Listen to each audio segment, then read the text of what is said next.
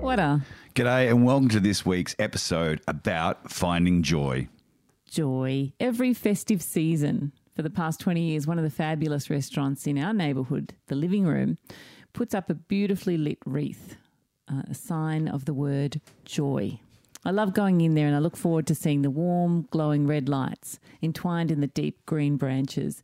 No matter what is happening or going on in the world around us, that sign just lifts my spirits every time I walk in there. It got me thinking about the word joy and how it's such a powerful emotion. It can't be bought or sold. It is deeply, intrinsically found within. And as kids, joy was often a very regular feeling for many of us. Joy in just the simple things. But as we grow, there are more things to just think about, stress about, and worry about, that we then lose the joy of innocence and we can forget how to find joy. And we often get so caught up in things that we stop being in the moment and stop being present in our own lives. And if you look around most days, you'll see that joy seems to have gone missing from most people. So while, yes, it is great and it's really important to have goals, two of the keys to having more joy in your life are finding your purpose and giving back to other people. Author Genevieve Barand, in her wonderful book, Your Invisible Power, writes that in every word there is the power germ that expands and projects itself in the direction your word indicates and ultimately develops into physical expression. I tend to lean towards the term power spark rather than germ. I consider it to be a tiny spark of word flame that when persistently said and thought on repeat, internally, consistently, and emphatically, that spark begins to grow for you. You know, example, you wish to establish joy in your consciousness. Barand writes, just repeat the word joy secretly, persistently, and emphatically. The joy spark begins to expand and project itself until your whole being is filled with joy. And some of you might be thinking it can't be as simple as that. The power of repetition is real. Repeating a word, as Barand says, will permeate into your subconscious.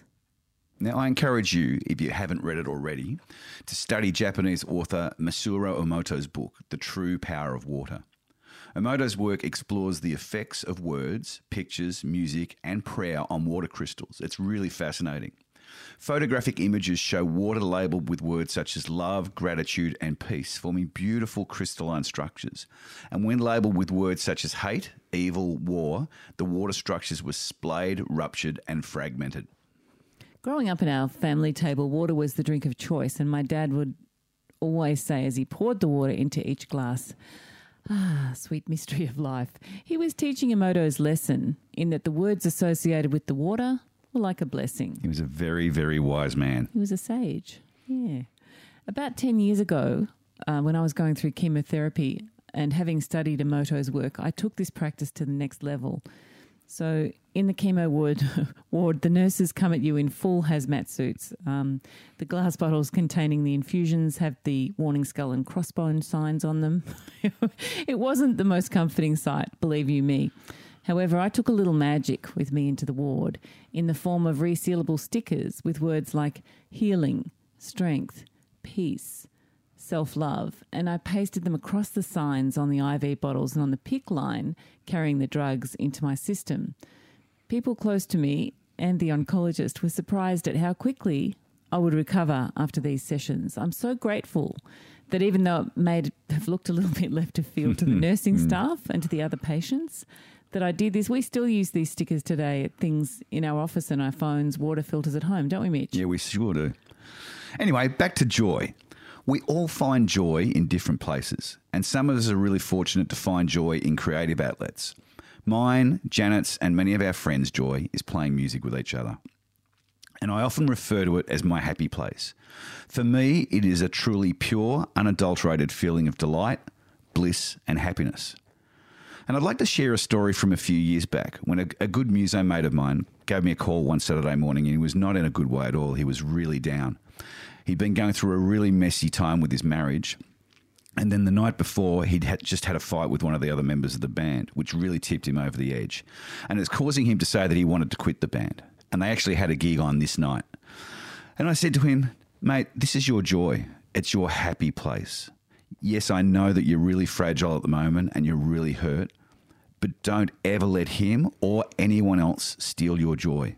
Don't let them steal your happy place. It's yours. So I said you should call him and sort things out and still go to the gig. Now, he was really reluctant at first, but eventually he conceded, spoke with his mate and went to the gig.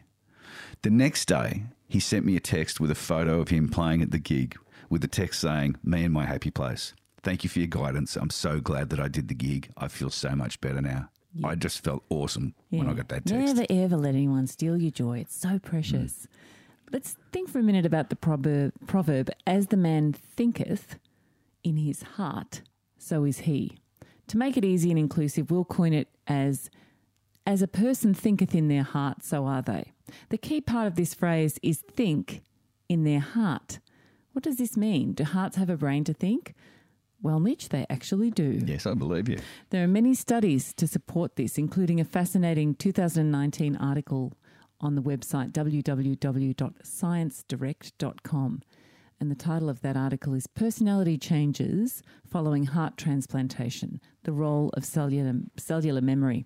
Mitchell B. Lister from the Department of Psychiatry at the University of Colorado writes how personality changes following a heart transplant include accounts of recipients acquiring the personality characteristics of their donor. Fascinating. So the personality changes discussed in the article included changes in preference and taste, in some cases immediately post-surgery, cravings for things that pre-surgery did not rate at all. For example, there was a patient who came out of surgery really heavily craving burger rings, something that he'd never eaten before. And it wasn't until several years later, and he had developed this passion for burger rings, couldn't stop eating them. It wasn't until about 5 to 7 years later, I think, when he met his donor's family that he found out that the donor who had given up his heart had a huge passion for burger rings. Oh, and a hankering for burger rings all the time. And also noted were marked shifts in emotions, temperament, modifications of identity. And this is the one I really loved. Some recipients experience memories from their donor. So your heart does have a brain, and that heart brain sends more signals to the brain than the brain to the heart. So listen. Learn to listen what your heart has to say, and it will lead you to joy. Cool story. One of the things that can take away your joy is that we get stuck in a rut of things that have happened in our past. But your past is not your present or your future unless you continue to live in it. And living in the past can stop you from finding joy in the present. Yes, of course, shit can and does happen in our lives, doesn't it? And they can all be good and valid reasons for feeling down about things. So allow yourself to have those feelings, to feel sad and feel down, but don't allow yourself to give in to those feelings. You can't change the past. It's done. Learn from it and then let go. Letting go is really a superpower. You deserve to feel joy. So find things in everyday life to be grateful for. We call it the thank bank. So by choosing gratitude and focusing on the good in your life, you will then attract more of this into your life and find more things to be joyful about. The more you practice gratitude, the more positive emotions you will feel.